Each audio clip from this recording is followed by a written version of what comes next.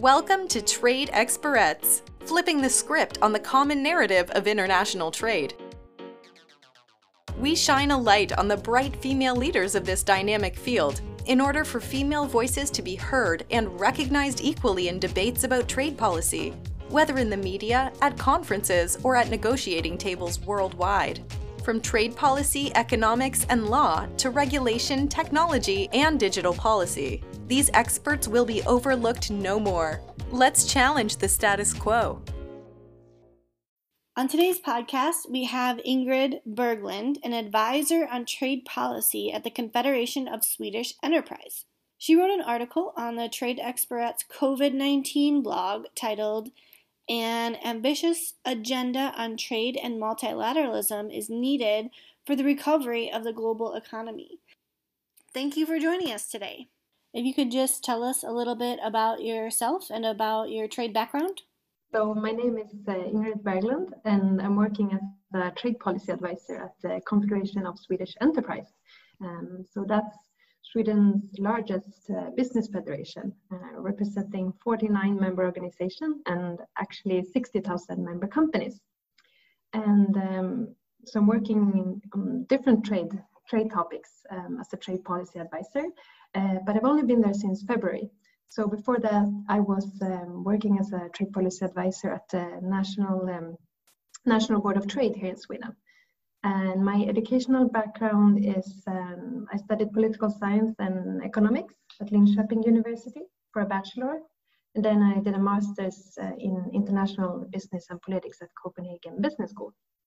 In the article that you wrote, you were talking about how trade policy can contribute to public health by liberalizing trade in medicines and medical supplies. Can you give us more information about that and how that might work?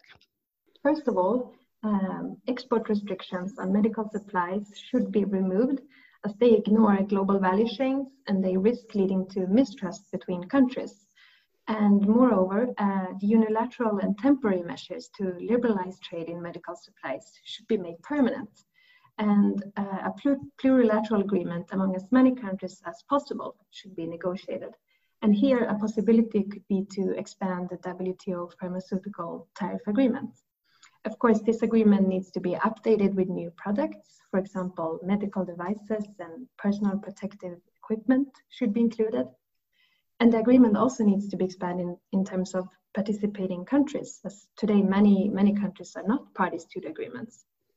And governments should also explore the possibility to expand this agreement beyond tariff reductions, such as rules on export restrictions and on non-tariff barriers and services.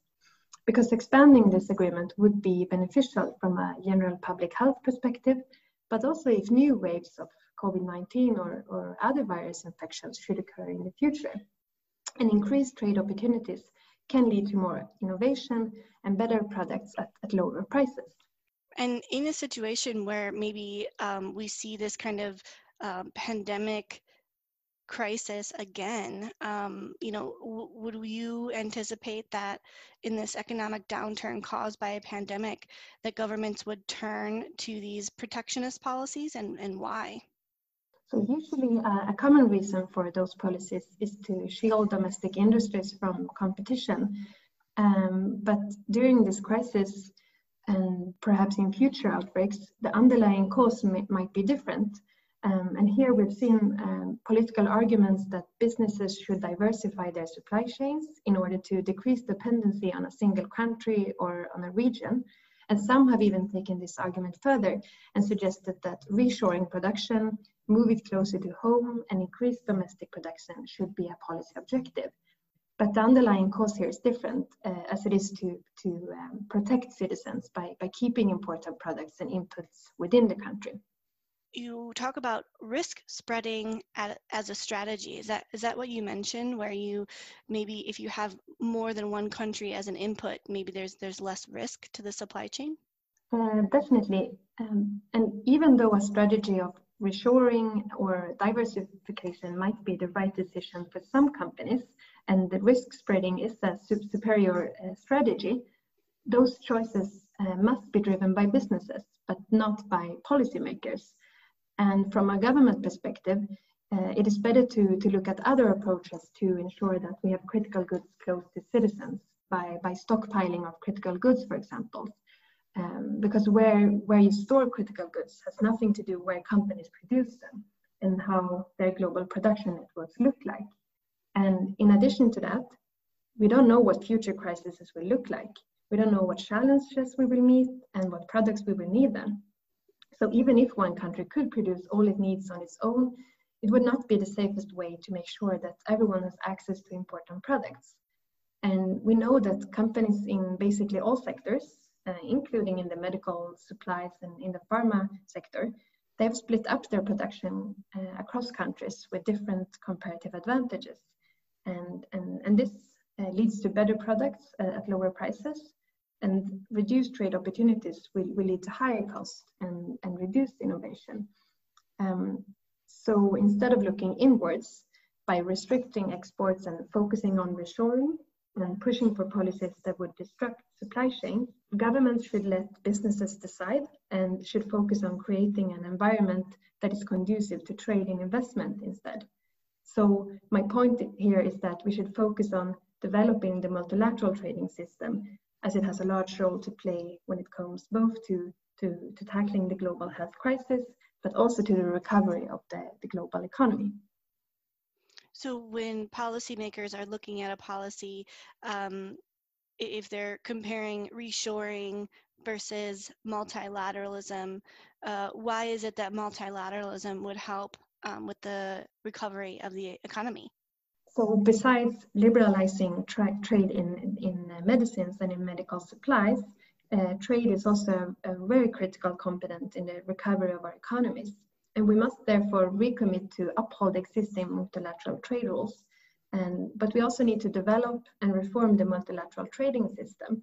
So when we are discussing strengthening multilateral cooperation, we cannot ignore the problems that were evident already before the crisis. And that is that the WTO needs to be reformed and modernized. And this has become even more evident during the crisis when we see a lot of protectionist winds that are becoming more prominent. But that's why I argue that turning inwards won't work, and we should instead focus on developing the multilateral trade system. You say that trade would help to improve the global economy. And is that, in your opinion, is that because it will allow consumers to have like a broader access to different goods, and those goods might be less expensive for the consumer, allowing them, more access to products? Or are there other reasons as well? So the main reason is that splitting up production across countries with different comparative advantages leads to better products at lower prices for consumers. Increased trade opportunities will lead to better products at lower prices, whereas reduced trade opportunities will lead to higher costs and reduced innovation and new products that we need to fight the pandemic, but also to global health in general in developed and in developing countries. And then in your article, you also talk about challenges facing multilateralism. You might have touched on this already, but can you let us know what challenges you see to a multilateral policy? We know for sure that WTO needs to be reformed and modernized. And one challenge is that WTO is a consensus-driven organization, which makes it difficult to conclude new agreements and come to new rules. And saving the dispute settlement system is the #1 priority. But we also need to focus on other areas to modernize the system. We need to focus on updating the WTO rulebook. We know that global value chains or global production networks, servicification and digitalization are here to stay, but we haven't updated the WTO rulebook in a long time. So we have to do that in order for it to become relevant for today's realities. And another important aspect is that we need to establish closer cooperation and greater engagement between the WTO and stakeholders, because business needs to be involved as they are the ones that are using the rules. You also mentioned digital trade and how we've kind of seen in a time of a pandemic and lockdowns that the consumption of digital products has really skyrocketed, and you see that as an opportunity. Can you expand on that a little?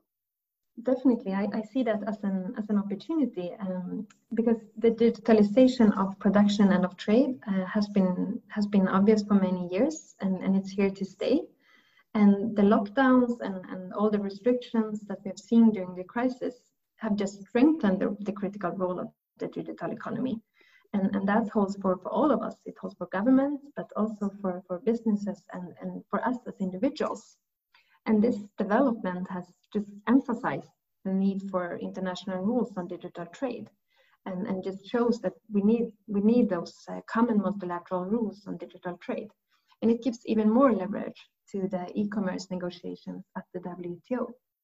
So I would argue that one priority for the WTO members would be to conclude the talks on the e-commerce. But we also need to think beyond e-commerce. We also need new rules on other areas.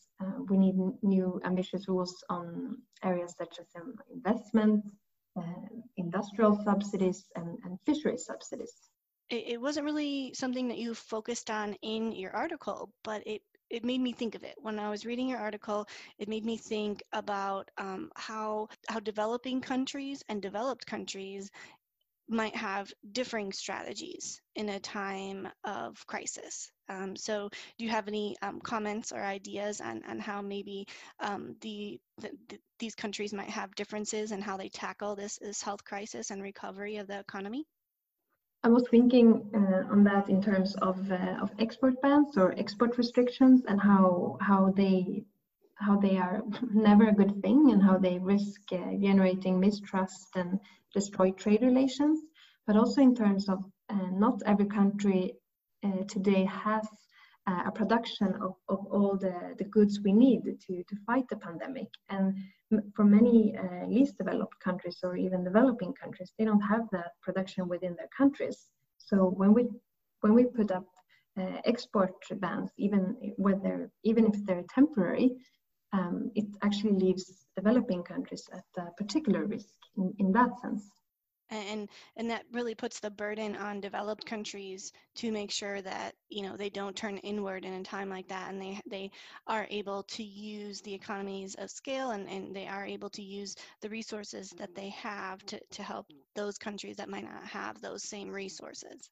Exactly, it does, and that issue hasn't really been discussed, because everyone is of course looking for their own citizens and trying to protect and help their own citizens, and that's very understandable. And that's why I'm instead would like to suggest that if governments want to do something, well, look at the opportunity of stockpiling very critical goods instead of steering and deciding where companies should put their production, and trying to understand their global production networks, because politicians can never be better to do that than the businesses themselves.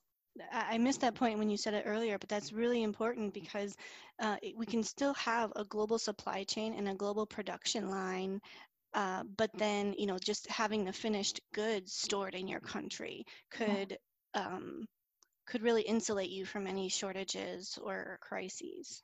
Exactly, because where we choose to store the critical goods has nothing to do with where companies produce them. So that's another opportunity than trying to decide and steer where companies should produce. Well, if we can end on maybe a positive note, do you have any thoughts or stories on maybe something, maybe a win, maybe a country did something good, or what have you seen that is actually encouraging as a response to this crisis? Yeah, many countries have taken the opportunity to act in a positive way as well. Many governments have reduced or removed tariffs, for example, on medical goods, on medical supplies, even if they're unilateral and they're temporary. It's really good things, and that's why I think that it could be possible to do something together, to do something plurilateral or hopefully multilateral later on. So tell us about this, the COVID-19 and trade policy ebook that you were working on. Yeah, so that's an ebook that was edited by Richard Baldwin and Simon Evenet, and it consists of several chapters on very interesting topics relating to COVID-19 and trade. So my colleagues and I at the Confederation of Swedish Enterprise, we wrote a chapter in this ebook. And here we argue that it's only an open global market where goods, services, people, and data can flow across borders without unnecessary obstacles that can actually contribute to public health and to the recovery of our economies. Very cool. Yeah, I took a look at the book. You can download it for free, yes? And it's 200 pages. It's very comprehensive from what I've seen, so I'm excited to look into it. Well, thank you so very much. Very good. That was Ingrid Berglund talking about an article she wrote on the Trade Experts COVID-19 blog. You can find that at tradeexperts.org. Under the article, An Ambitious Agenda on Trade and Multilateralism is Needed for the Recovery of the Global Economy.